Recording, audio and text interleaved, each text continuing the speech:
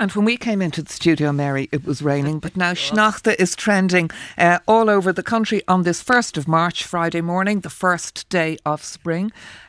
Greatly cheering, I'd imagine, children the length and breadth of the country.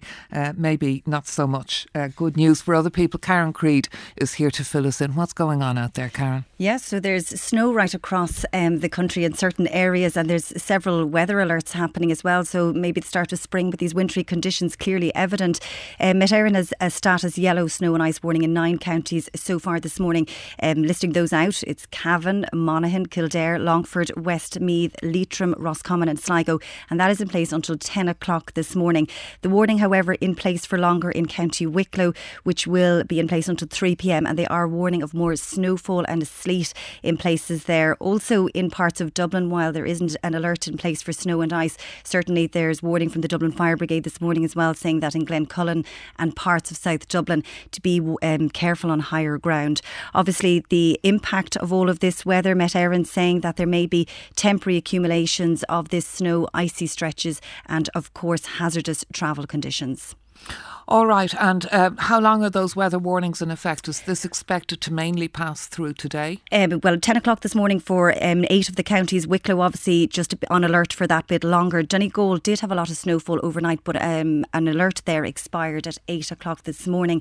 Now, I've been on to several of the public transport operators and minimal disruption really so far, but there is some in places. Dublin Bus have curtailed some services.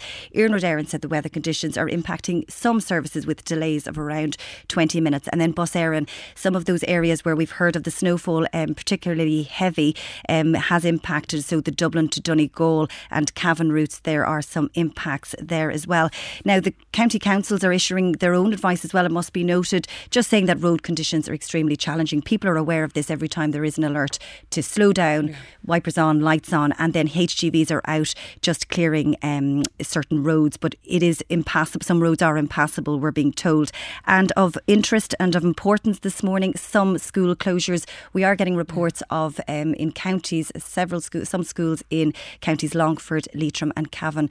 But again, with incidents like this, normally decisions are made locally. So certainly be in tune with your school. Many starting around now this morning. So I'm sure texts are flying between WhatsApp saying, are we open or are we closed? Just tell me the planes are landing at Dublin Airport. Yeah, Dublin Airport. My daughter's coming home from Canada. I haven't seen her in so long.